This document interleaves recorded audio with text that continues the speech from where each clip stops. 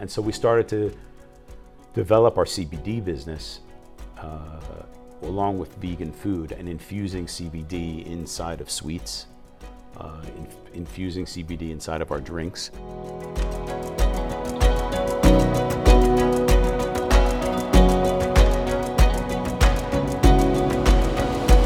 Michael, I'm happy to have you on again, and you're the first person I've had on the same month twice. It's an honor. Now, we finished with Schering, because you were working in Schering, and you'd moved up to a nice position where the head of Schering actually had you in an office your office was next to his. Yeah. You were taking care of mergers and acquisitions. You were doing all kinds of things with them. Mm-hmm. So take us from there. Where were you going from there? Okay, so I was there in the office connected with strategic planning and acquisitions and all that stuff, and I was attached to the president. We worked on a bunch of stuff. The biggest thing there was the restructuring of the sales and marketing organization. I might have mentioned that in the last podcast, but they gave me full control over, I was working with Boston Consulting. They were great guys, great training for me too at that time, being a young guy. And how old were you while you were doing all this? You were in your 20s still? Yeah, my 20s, my late 20s, yeah. Wow. Yeah. And you had a gaijin apartment and everything? Yeah, they treated me nicely. They said they had given the contract to me, and they ended up making it better. I think I mentioned it the last time. Ended up actually making it better than they had initially offered to me. So when I arrived, they said, we're going to give you housing, going to give you some other things. So they were good to me. They were. It was a good relationship. I think they needed someone with my background, I guess, and I also needed to work for a company like that. It was good. It was good. So Schering, I did a lot of projects there.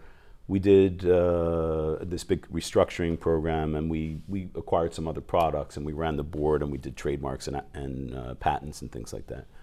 And then one day, one of the projects we were working on was the acquisition of a company called Medrad. You were in the scanner business, so you know that Medrad invented the angiographic injectors and the injectors for CT. So I didn't know that. When they put the ones that inject a lot of people call dye? it dye. The dye, a lot of people call right. it dye. It's contrast media. Right. So Schering was very big in contrast media, and so they wanted to vertically integrate with injection systems. Just curious, because you hadn't dealt with medical. You were getting ready to go actually into the you were getting into the medical field because you were thinking about becoming a psychiatrist. Psychologist, yeah. Psychologist, yeah. right? And you came over here and worked at a psychiatric clinic in Mitaka. Yeah. Did you ever go to the RSNA? Yeah, many times. You went to the RSNA? I went to the RSNA every year for many, many years. Well, let me see. The time I was going was in the 80s and up till the 90s. You would have seen me because I'd be the only black guy. I guess so. I mean, somehow we kind of just passed in the night. McCormick Hall. Yeah, of is course. Where they had it. So RSNA, for those of you who don't know, is the Radiologist Society of North America, right? So it's the biggest. I think it's the biggest. Don't know if it is still, but the biggest conference they have in Chicago, right? The biggest. No, the biggest in the world, I thought. For radiology, but I think it's even one of the bigger events that they have in Chicago. Almost definitely, because they use those two, McCormick Place, right? Yeah, McCormick Hall. Oh, yeah. And those escalators go up and down forever. Yeah, and you just walk for miles and miles in the place. Right. And all the companies. And that progressed, right? At first it was a little smaller. That's right. And then there was this rivalry, GE had their giant booth. That's right. Toshiba had their giant Philips, and all these guys had these booths. So that was good. And then you had all the people in between, the third parties like us, right, who were in between. And the people there, all the bigger people knew me. Yeah, I'm sure. Because I was the only. Mine said Lance Ely, Tokyo. And people go, what? I used to joke with people and say the first day when we'd register and everything, we'd be going up the escalator, and I'd always bring one person with me, and Japanese, and they'd be coming down, and all these guys, all white of course, are looking.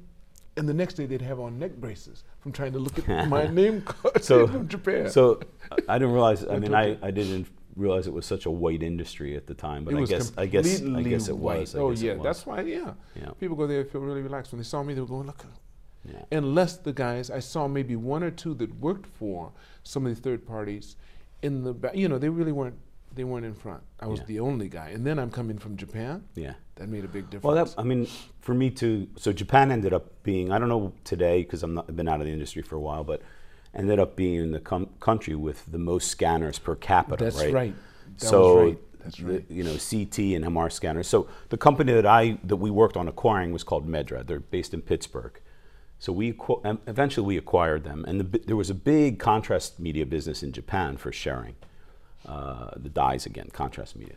So we acquired this company in big part for Japan, because Japan, there was a rival company called Nemoto Kyorindo who had started to copy injectors initially, and so they were progressing.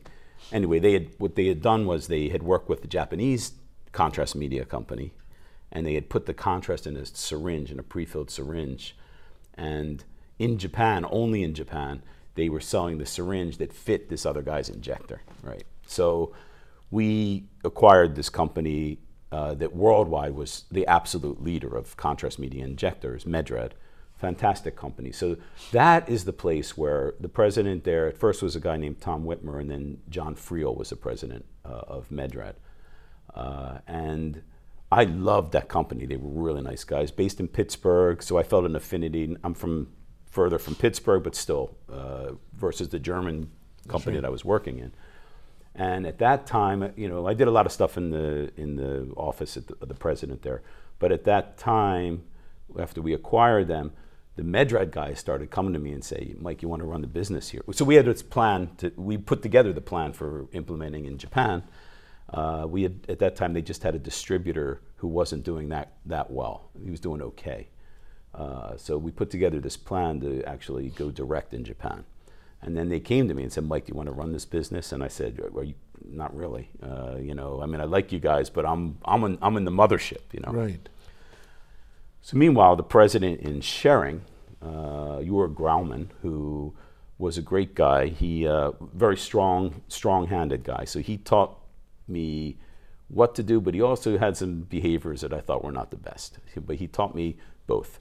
But one thing that guy was great at, he was a little bit aggressive about it. One thing I thought he was great at was he could have a presentation made, and he could just pick the spot to check whether it was a valid presentation and what the people were presenting was real or was just kind of they were just trying to get it passed through on a board meeting, for example.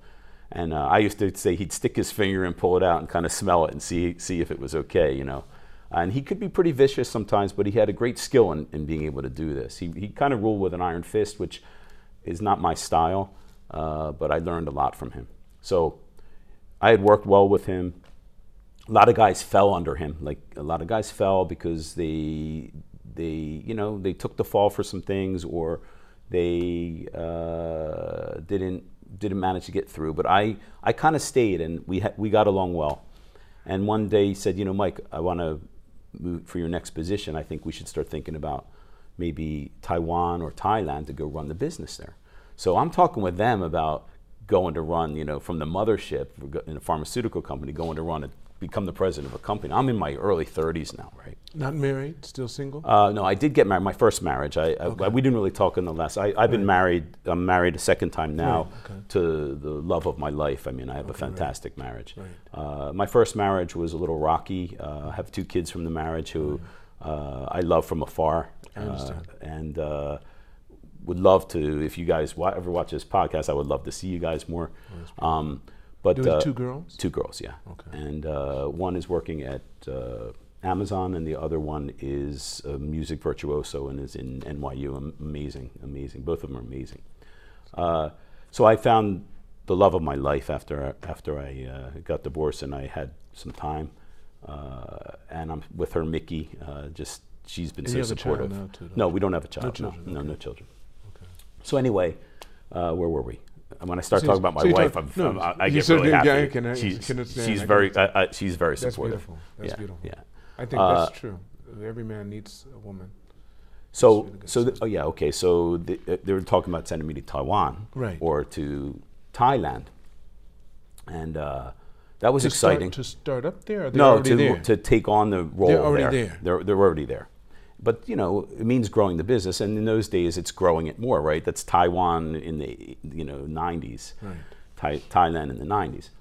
So these guys from Medrad come to me and go, "Well, Mike, what do you think? How you want to join me?" So they kind of were courting me, like, Mike, we really think you'd be a great fit for this. So I thought, okay, maybe I would like to do that. So I go to the president of Schering, and I kind of sheepishly go to talk with him. I said, these guys are kind of asking me to do this, and I'm kind of thinking about it. And wait, this is leaving Schering. Well, I wasn't leaving yet. He's trying to get me a position in one of these places. But these guys want you to work with them. Yeah, so it's still part of the group. We acquired them. But you'd be part of the group, but not the mothership. Right, not the mothership. Right, so it's really like another company taking you. Right, it's like another company taking me, but it's still part of the team. Right. But it's going to a subsidiary. So I started thinking about it. I thought, I like these guys. I love the philosophy that they had on how to do business, which I'll talk a little bit about in a couple minutes. But so I went to Mr. Grauman, who I got along well with, and I said, they've been courting me for a while, and I know you're looking for the right position for me now, but I'm kind of thinking of this. And he just looked at me. You might have to bleep this out. And he just looked at me and goes, "Are you fucking crazy?" That's all he said to me. And so I kind of sheepishly walked away because is he your father's age? Was he your father's age or younger than your father? Maybe. He was probably a little younger than my father. Are you still in contact? No, with we're him? not in contact. Okay. So you don't know if he's still We're around not in or contact. No, I would love to see him if he's still Sure. around. So I walked away, and I consider it for a little longer, and over time, I kind of went back, because we did get along well, and I kind of went back and said, I'm really thinking about this, but I'm not going to go unless you endorse me. I'm not going to leave unless you say that it was your decision, basically, because the politics of the company, and I also wanted him. I was respectful of him because he had really taken care of me over the years. So, fast forward, I decided to go, and he said, "Okay, if that's really what you want to do, I think you're nuts. But if that's really what you want to do, I'm going to endorse you. Did he give you any reasons why he thought that wasn't a good decision? Well, you're in the mothership. You're going to be the president of another company somewhere, and you have the chance to move up in the ranks. So, but moving up in the ranks was not. It's never been about moving up in the ranks for me. My whole philosophy on how to do business is just do better today than you did yesterday.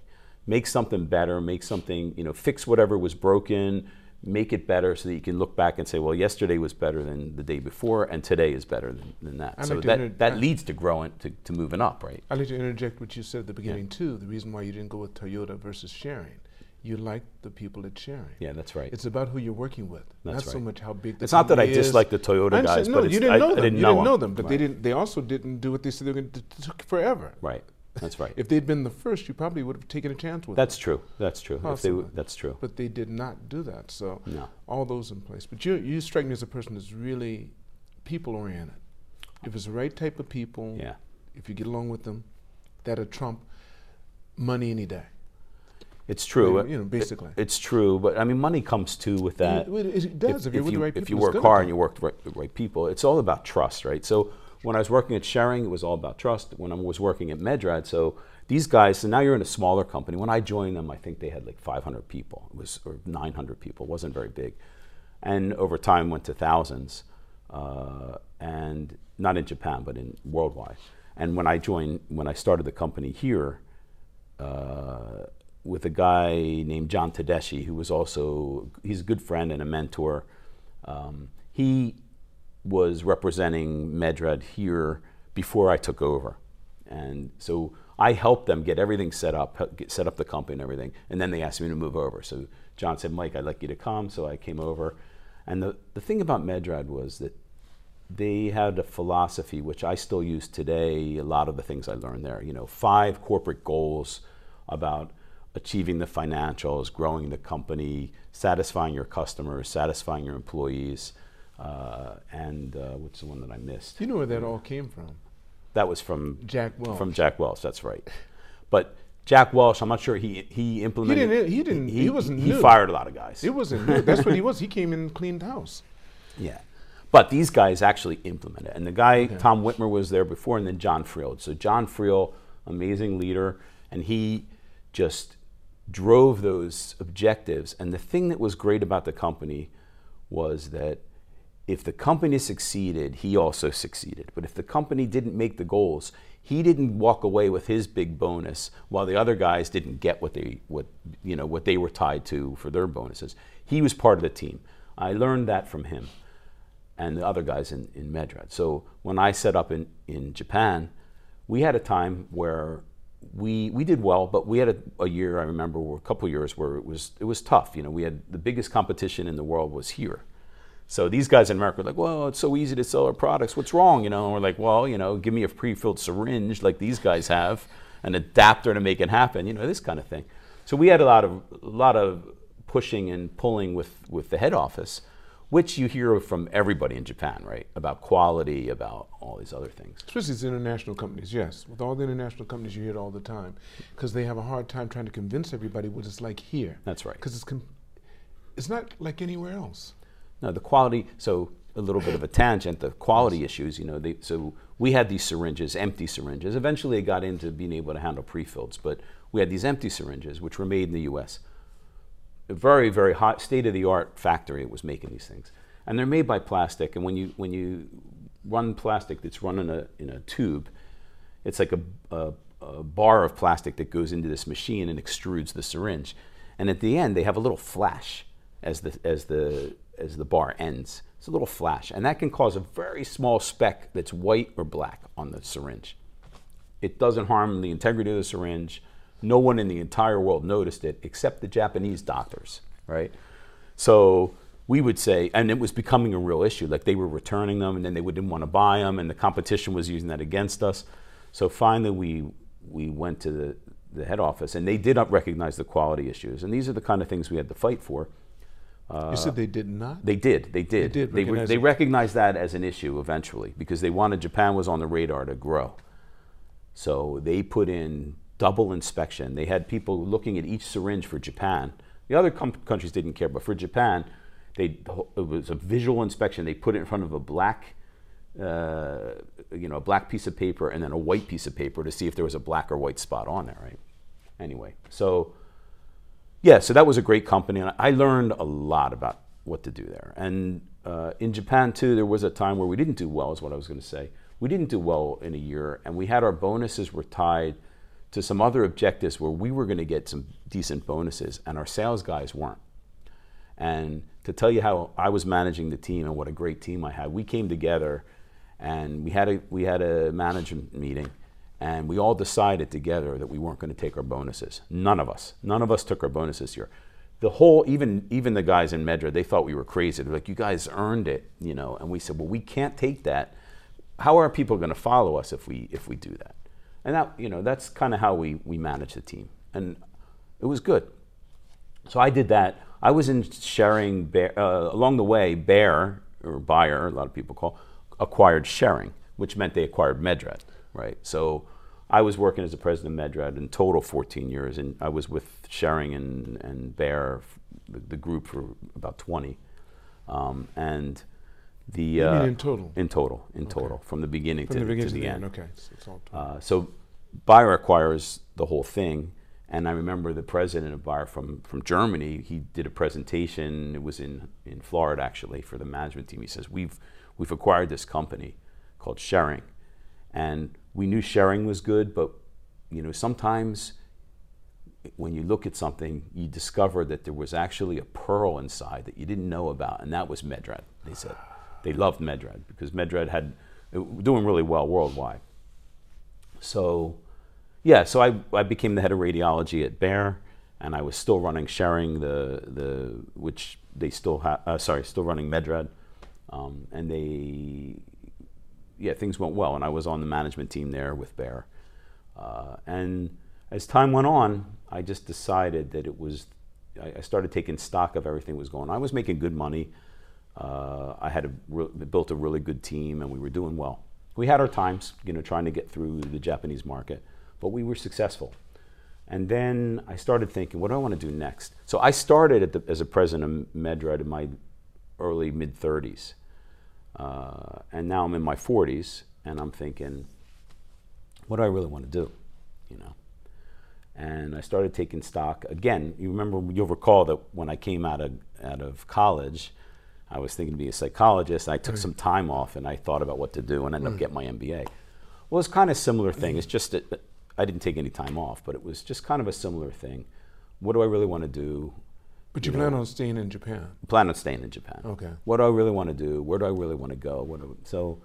And what I realized is that the building of the team and the journey of making all this happen was what was so satisfying.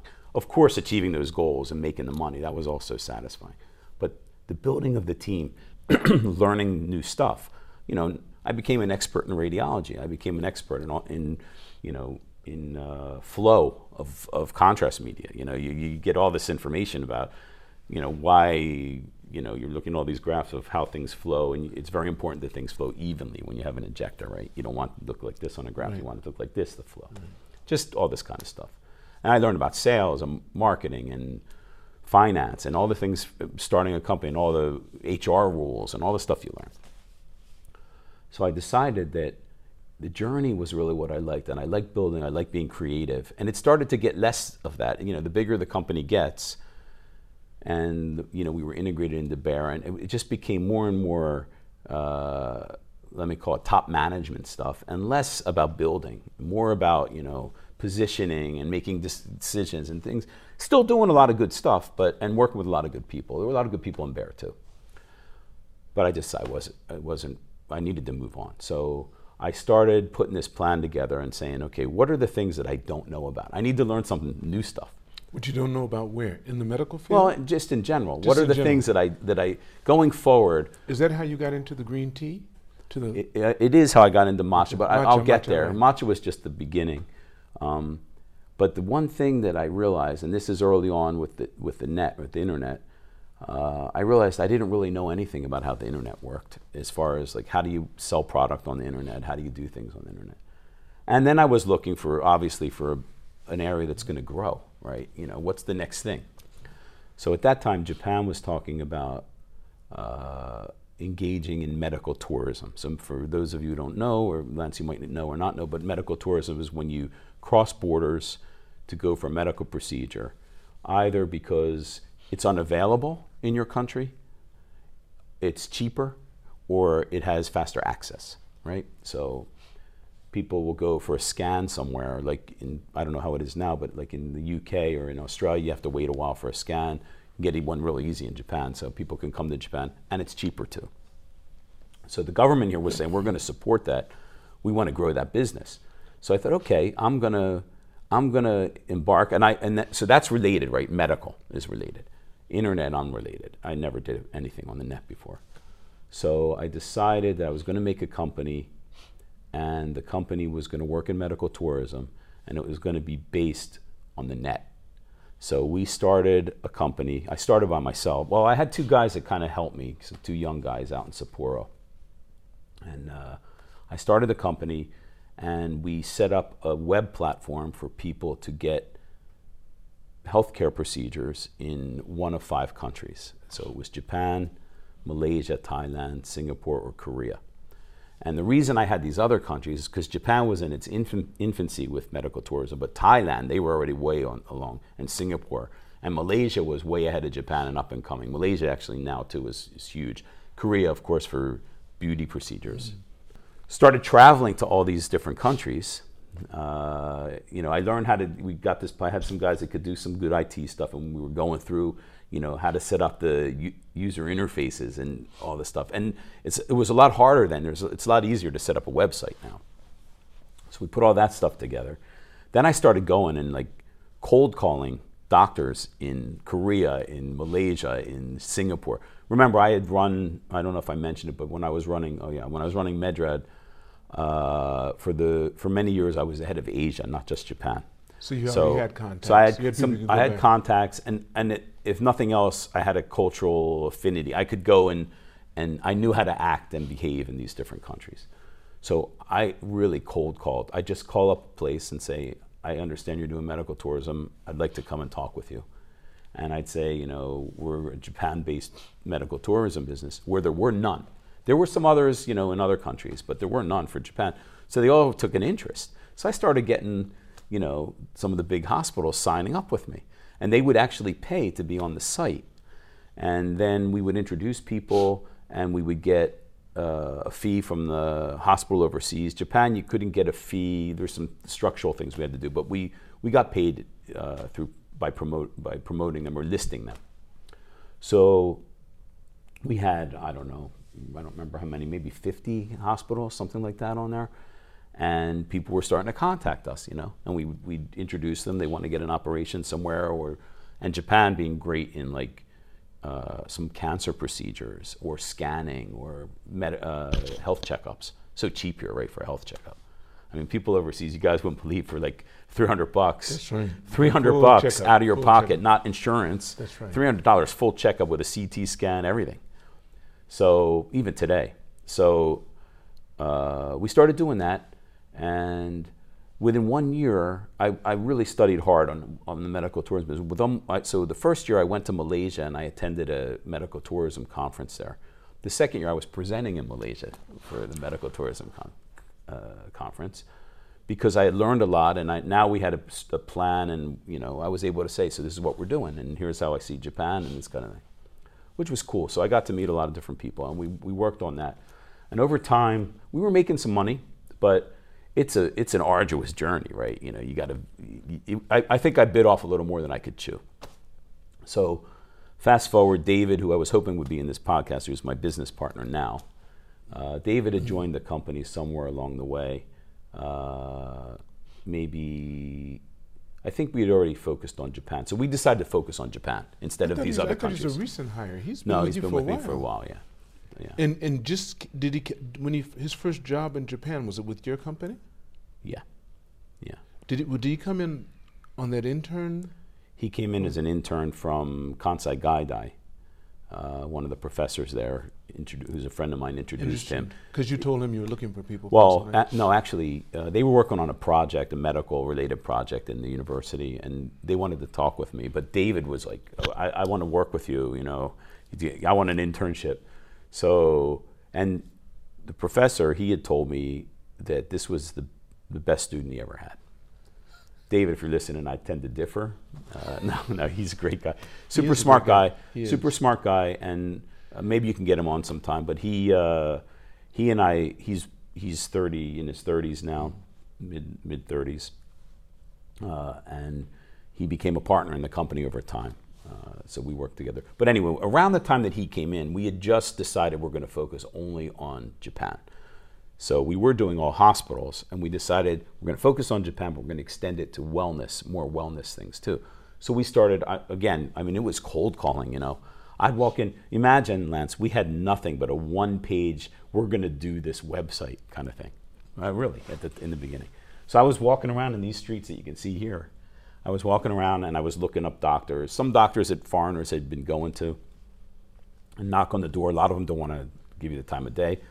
My history with Medrad and Bear, that was helpful because they, when I would finally get my foot in the door, I could say, well, I have been in the industry. And they do their due diligence, find out, and the next time you came in, you were good to go. Exactly. So we started building that, and we started going to like gyms and spas, like Club 360, which is close to here, and some other guys, and Pilates studios and things like that. So we built this, it was all in English at the time. We built this website that was focused on Japan. It was called HealthyIM. We've changed since to HealthyTOKYO. It's called HealthyIM. And it was a platform you could go on and you could find, you'd search, okay, I want a gym, and then you could find a couple gyms, and then you could find out what it costs, and we would introduce you to the gym, or you could go directly. You needed a doctor's appointment, we would make an appointment for you. Is this still on your platform? No. We stopped this. So we did that for a number of years. And when David came on, he also has an IT background, so he helped to hone it and really make it good. So as we're doing this and we're working with health and wellness places, we start thinking, well, how can we take this platform to the next level? And we said, okay, well, how about we start selling some products? We have a decent following of people. How about we start selling some stuff? So we started looking around. In the meantime, we changed the name to HealthyTOKYO along the way, because HealthyIM, nobody knew what the hell that was, right? It was supposed to be HealthyIM, right? But right, of course. But you're trying to play off the Japanese way of doing things, right? So So we went to HealthyTOKYO, we changed to HealthyTOKYO. And we started selling product. Well, where do we get product? Well, we started, again, talking with people. And by showing that we were getting really good at SEO. We were the #1 in English, #1 for Viagra in Japan. If you search for Viagra, no, but we would introduce you to a doctor that could sell Viagra, right? Just as an example. So he just knew how to do SEO. He was very good at SEO. And we also had David and I, we found a guy out in Silicon Valley who was an SEO guru, and he taught us a lot in the early days about how to do all this stuff. We sat with him every week for probably a year. Almost every week we'd have a meeting with him. And he'd go through and he'd give us more instruction about how to do things, and we kind of internalized that. Do you find that to still be important today? Oh, yeah. I mean, things have changed, but the basics haven't changed very much. Okay. So we start selling product, and the other one was like protein. Whey protein in Japan, we were like #1 or #2 when you were searching on the net. In English, not in Japanese. So any foreigner coming here or people traveling here, they needed Viagra, or they needed protein, or they needed a doctor's appointment, they would be contacting us. So this platform of selling stuff started to grow, and we got, we talked to a company that was dealing with additive-free foods, and Japanese company, and they said, well, can you put all of our products on your website in English, which was a massive undertaking, and they paid us well for it, and we did that, and some of them sold great, some of them not so great. Like we had osechi ryori, right. The New Year's box, for people that don't know, this beautiful box of food that you would get that costs a lot of money. These guys were selling those, and we had that like promoted in English, and we had people buying it, and by the time we peaked with the number of products, we had over 1,000 products. So you had an online shop. Basically. Online shop, so and we drop ship. Right there, you could drop ship. Drop ship. Right. We didn't touch the products at that time. Right. But over time, then we said, we need to make our own product, and that's where matcha came in. Matcha came in, right? So we would go to the shows, all these different shows, and we were at one place, and I met this woman named Yasuko-san. And Yasuko-san is single-handedly responsible for bringing matcha to the U.S. I mean, this woman is a powerhouse. We still get together from time to time, and her husband's actually a Philadelphia Eagles fan, so he knows more about the Eagles than I do, and I grew up there, So which happened to be green, just like her matcha, right? So we hit it off, and she said, I can do matcha for you. So we developed the HealthyTOKYO matcha brand, and we started doing that. So we had this whole section. It's our first foray into doing our own product. And this whole section about matcha, where does matcha come from, how to use matcha, how do you make matcha. Then we had all these recipes, we had videos on how to do matcha and this and that. And one day NHK calls me up and says, would you like to be on our morning show to talk about matcha? And you were there. And so there I was, on Asaichi is the name of the show. Doing it all in Japanese. Doing all in Japanese, I saw it. Yeah. All in Japanese. And then the woman with you from Canada couldn't speak any English. Right, so Norma, who's a friend of ours. She did the mix, the recipe, right, which included the matcha. Right. She mixed that. Right. And you were doing everything in Japanese. Yeah. You were just blowing them away. Yeah. And the kid there that was interviewing you, the black kid, by the way, is extremely tall. Oh yeah, that guy. He's a really tall guy. Doesn't speak English. No, he grew up in Japan. Yeah, I know.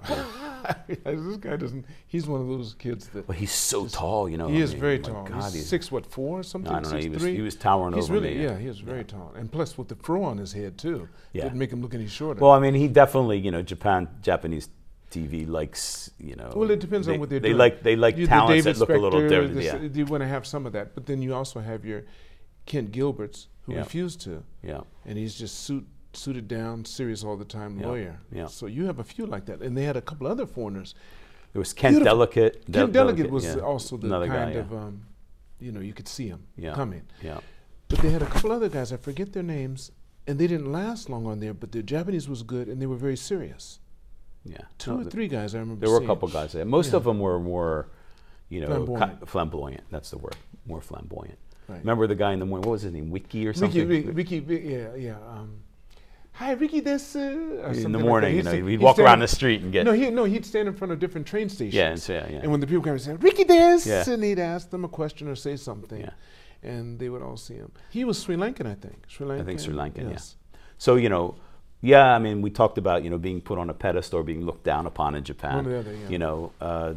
That's kind of, I don't want to call it, the monkey talent, but it's kind of like we're kind of like on TV, people on TV, foreigners who could speak Japanese. You're a curiosity. You're a curiosity. You become a curiosity, unless you learn to do it right. And that's why I'm saying it's very important. That's why I refuse to ever get on TV. They asked me several times to come on. I'm not going to go on Eigo de Asobo. Yeah. I'm not going to be your aerobic teacher. I'm not going to do your newscasting, which isn't real, the way they wanted me to do it. Yeah. I said I refuse to. If it's serious, I don't mind. If you want to ask me about what I'm doing, I didn't want to tell anyone I was doing the scanner business. I didn't want any competition.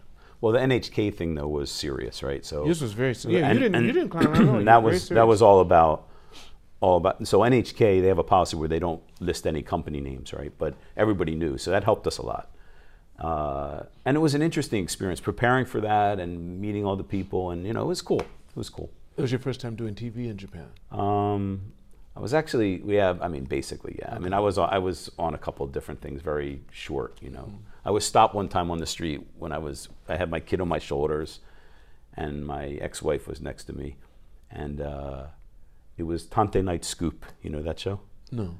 Well, it was a kind of show where they would go, someone would have a question. They'd say like, I have a question. What percentage of couples are happy? Well, we'd like to know.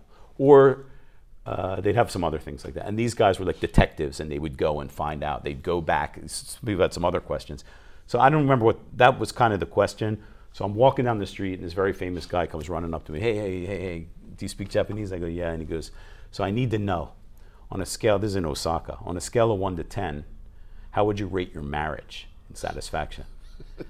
Was this at a rocky time? Well, yeah, it was always rocky. Okay. But I said, I would give it a 9.5. And he goes, why don't you give it a 10? What is it? And I go, well, my wife's too good of a cook, so I can't lose weight, Right. And I was just trying to be kind to everybody. And I got home, my wife was, why didn't you give it a 10? Why didn't you give it a 10? I'm like, okay, sorry, I should have given it a 10. But anyway, interesting enough, about a year later, I'm walking in Kobe down the street, and this woman comes running up to me. I'm with my daughter. This woman comes running up, and she goes, you were on Tante Night Scoop, right? And I go, oh, yeah, I was. And she goes, my mother and I saw your daughter, and she looked just like I did when I was a little kid. And we wrote to Tante Night Scoop to go find you, to go on a search to find the guy that they had gotten on the street. Never happened, but it just shows you the power of just, it was just a small clip. And I've been on some very short news things, but yeah, in general, that was the long one. The NHK was a long time. Mm. So anyway, then we got over 1,000 products in HealthyTOKYO, and we're moving forward with this. And we have our matcha. We start doing matcha and learning how to make it, and learning how to brand, and learning our own brand. And then we said, well, there are a couple other things people are wanting, like a vegan ice cream. So we import an ice cream. To never import frozen food. No, you can import frozen food, but it doesn't work out. But it's very hard. You have to have a pretty big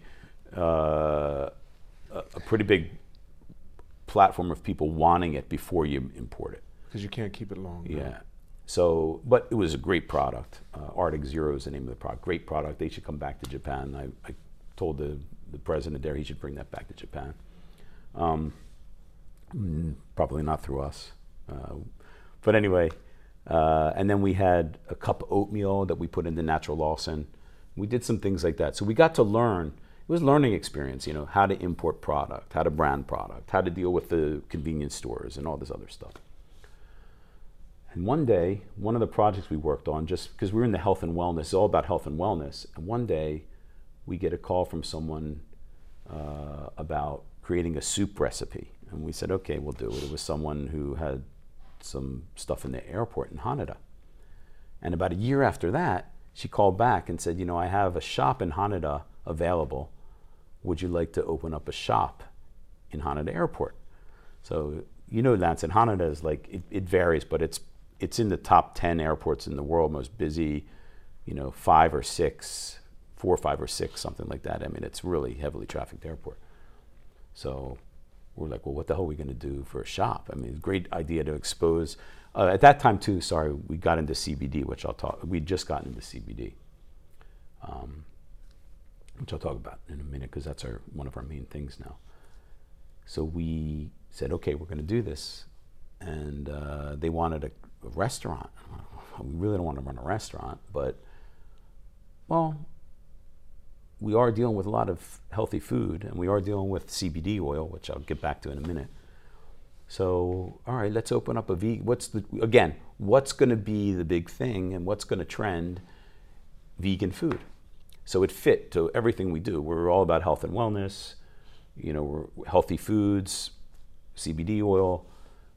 So we said, okay, we're going to open up a vegan restaurant in the airport, vegan cafe. So through our website, we had a lot of restaurants, healthy restaurants, and one we had that was a vegan place. So I went to them and said, let's do this as a joint project. We'll do all the marketing. We'll bring our CBD in. You guys know how to run a restaurant. How about it? And they said, yeah, let's do it. I said, okay, we'll do it. Share the money, share the profit, share everything. So we started working, planning all that. 7 weeks before the opening, they call us up and go, we're not going to do it. How long had you been working on it? Year. 1 year and 7 weeks before you were about to do it. You didn't sense this at all? No, not at all. They had some health issues and some other things that came up.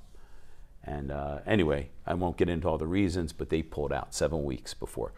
They were supposed to provide the people, the food, all that stuff. Left you really hanging. Yeah, so we're hanging there, and David and I are sitting there going, okay, next challenge has just arrived. And what are we going to do? So within 7 weeks, we hired the people. We put together a bunch of recipes.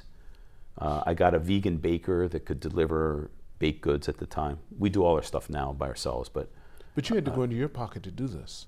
Oh yeah, then there was the other half. The other thing was the other half of the money. Did you go to the bank? Yeah, we went to the bank. And they said, okay. Yeah. So your plan was already set up well enough, and you had connections. Yeah. So without all of that, someone without all of that would have been flying back to wherever they came from.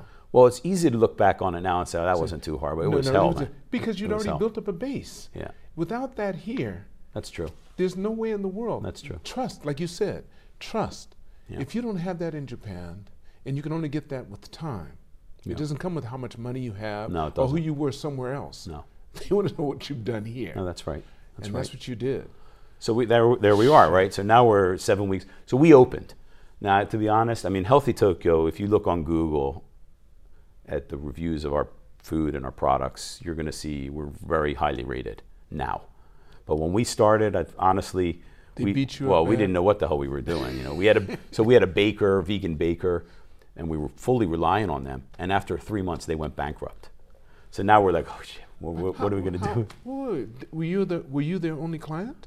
They may have had some others, but they obviously didn't manage very well. So then we're stuck with that, and we had to tap into other people we knew. And I went and talked with David Cheeto. You might know him. He's over in the Tyson Group, T.Y. Harbor. He's the guy that he's the guy that created all their menus for all these restaurants. He was integral to their growth. He's still working with them to some degree. And I went to David, and he was a friend of mine. And I said, David, can you bake some stuff for us? Right. And he's like, Mike, we might be able to do it, but honestly, if you want your company to grow, you need to learn to do it yourself. So, so we had a kitchen in Haneda Airport, and we studied all these recipes, and we hired somebody, and we did it all ourselves. You did it too? Not me. I mean, I did. I'm again, creative mind. So, I'm the idea guy. So I'm like, okay, we need a lasagna. Now, how to make a vegan lasagna, you guys are going to figure it out. When I tasted it, I could tell you that's not lasagna, so we've got to go back to the drawing board, that kind of thing. But we hired a really good chef, and she's young. She was in her 20s, amazing. and she just got it, and she's made the good products that we have today. So again, is she still with you? Still with us. She's our food director for HealthyTOKYO. Yeah, yeah. That's nice. So we're not all about food. I'll talk about HealthyTOKYO now. So eventually, this whole platform for medical tourism and health and wellness. We're still about health and wellness, but one of the products we came across in 2015 was CBD oil. That was our next branded HealthyTOKYO product. How did you come across that?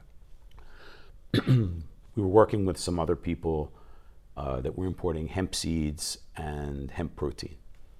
And the president of that company came and said, I've got this stuff. It looks pretty good. And we said, okay, let's try it. It's legal, right? Of course. Yeah, it's legal. And so we tried it, and we said, oh, this is gonna be big. And so we branded our own, and we also handled their products as well.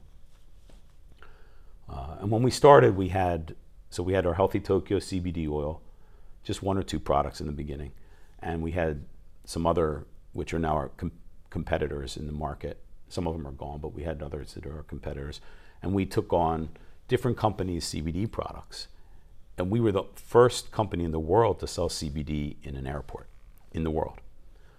We also were the first fully vegan restaurant in any Japanese airport ever, first time. So we got a lot of fanfare, a lot of people writing about us from both sides. And within a short time, we won this award for food and beverage. It's an award for food and beverage in the airports in the world, and we won the best health and wellness offering in Asia Pacific, and then honorable mention for something else really good. But we were like award winning in a fairly short time, which was really cool. And so we started to develop our CBD business along with vegan food and infusing CBD inside of sweets, infusing CBD inside of our drinks, and also offering vegan fare with everything vegan, but some without non-infused products as well, non-infused drinks and non-infused lasagna and things like that. And we started really working, and this is a time where nobody's doing CBD. There's only like 2 or 3 companies at the time. So we really pioneered the market there. And we brought in more and more products, and now we have, our SKUs, I think we have 40, 50 SKUs, But anyway, SKU is each particular product, right? Okay. So we went from there and started building and really understanding, because we had worked with other people's products too, and we opened up in Haneda, we started learning what people wanted with CBD. And we also start, of course, online, because we had already had an online shop. We still kept the medical business going for a while, but eventually we went full on with. Well, what was the medical business? The contrast? No, I'm sorry. The introduction services, the health and wellness business. That part. We kept that for a while. Right. It was hard to get rid of because, first of all, a lot of people liked it, and second of all, we'd spent a lot of money on building all this. Right? Now, did you sell it or you just? No, stopped we just stopped it? It's still dormant. It's dormant. It's dormant. We let it go dormant. Right. And we cut all that information out of our website. We kept some of it, a little bit when it was related to the other things that we do, like healthy eating or exercise, things like that. So we started growing our business, HealthyTOKYO, and we were the first CBD shop and first in the airport. And so we then decided, this is a good thing. Let's go open up our next one. So we opened up in downtown in Harajuku, the HealthyTOKYO CBD Shop and Cafe in Harajuku. Small place, and got a lot of fanfare on that one too. And we have now become the largest CBD retail company in Japan. So we have 5 shops now in Japan. Haneda Airport, Daikanyama, Harajuku. We just opened in Shinjuku, right under the Apple Store in Marui. And we have one in Edogawa, where we now have a central kitchen where we make all of our sweets and our foods and so forth. Not in the Haneda kitchen anymore. It's too small for all the business that we do. And we're opening up. This week I was in Sapporo. We have a arrangement with Tokyo, and we're opening up in Susukino in their latest beautiful multi-purpose building with a Toho cinema and all this stuff. And we're on the first floor there with a shop as well. That's nice. And HealthyTOKYO itself is really a lifestyle brand. So we have dreams of what we're going to, or visions of where we're going to go with things even beyond CBD oil and vegan food. We have a number of brands for our CBD products, and in Japan, CBD has become more popular, and you'll see other brands out there. But we really pioneered it, and we really have spent a lot of time on making sure we have the highest quality ingredients. And we do, double testing of all our products by batch, not only of the raw ingredients, by batch. Each time we do a run where we manufacture in Edogawa. Where do you have it manufactured? Edogawa. Edogawa, okay. Yeah, in our factory. So it's done there. here in Japan. All of our products are made in Japan. My goodness. And we have CBD cosmetics, and we have CBD oils and CBD gummies, and we have creams and other kinds of things. And of course our infused foods. Okay. So CBD is a component in cannabis, actually, in the hemp plant, which is non-psychoactive, so you don't get high from it. But it is known to be an anti-inflammatory. So when you take it orally, you can kind of feel relaxed. We liken it to when you go into an onsen, into a hot spring, and you come out and you just feel like your shoulders are relaxing, that relaxing feeling. That's what you get from CBD. A lot of people use it for anxiety. A lot of people use it for just overall relaxation. Sleep is a big one. We have some gummies formulated specifically for sleep. That's one of my favorites because I'm not the best sleeper. My mind's racing all the time. You know that is. You know yes, that, I know that that's is. Well, before we end, Mike, I'd like to ask you, you mentioned a little bit about what your forecast is for the future. Yeah. Can you share some of the key points that you really want to focus on in the future? Sure. So first of all, I didn't mention, but we've never taken a cent of investment in our company. This is all self-funded. We borrowed some money from the bank. Again, the bank's being very supportive of us here in Japan. So yeah, we're now at a point where we have the most retail shops, and we're looking to expand those. We're looking to introduce more products, refine our products, and even do more production on our own. We are talking with some investors on the possibilities of investing us to expand the business. Are you thinking to go IPO? Be nice someday. That hasn't been. Again, that's not a focus of yours. It's not a focus. It's not a focus at this time. Could happen. What it sounds like you're trying to do, not what you're doing right now, is providing the best quality possible. Yes. With all of your products. Yeah. To make sure that is what you're known for. So Lance, as you know, in Japan, so living here all this time, so I told you about the syringe stuff. I've lived and breathed the quality issues in Japan and the quality requirements of the customers in Japan. So from the very beginning, everything we do, it's about quality. It's about transparency. You can look at our labels, you can look at our COAs, which are certificates of analysis. We have them all on our website. You can see it all. If you have a question, you can ask us. We're very open. When you come to our website, we're not some backroom cannabis company. You can see David and me on the website. You know who owns the company. You know where we are. You can come talk with us. You can come talk with us in our shops. You can consult with us. And our quality, it's a very long road to do what we've been doing. So it's, step by step. And sometimes you put out the wrong product or you put out the wrong thing. Give them a complete refund or whatever it may be. That's something of course. That's something, but that's Japan as a whole. But I think it becomes even more emphasized when you're not Japanese and you're doing it. I guess so, yeah. It becomes a little bit more emphasized. Well, a lot of foreign companies have trouble, grasping the need for that because it costs a lot more money. And not only that, they're able to do it everywhere else in the world, right. But here. Right. Because the Japanese have conditioned their people to understand, if we don't give you what we say we're going to give you, we're not only going to give you what we said we're going to give you, but we'll apologize, we'll do whatever it takes. Yeah, that's true. To keep you as a client. Yeah. Because it's not about the product. Although, Lance, I would say, sometimes like you go to a restaurant, I was a waiter, I talked about that before. You go to a restaurant, what you're trained when you're waiting a table, if somebody doesn't like something, get it away from them and give them their money back, or ask them what else they'd like and give them their money back. In Japan, if you don't like something, if you dare to complain, because most people wouldn't, if you dare to complain, they don't know what to do, right? They leave it on the table, and they're not going to refund it. It's different. It is different from that point of view. From that perspective. Right. But when it comes to delivering consistent quality to the customer, they're not good on the fly in general in Japan. But when it comes to the overall consistent quality of the customer, so that's what Healthy Tokyo is about. Consistent quality of the customer.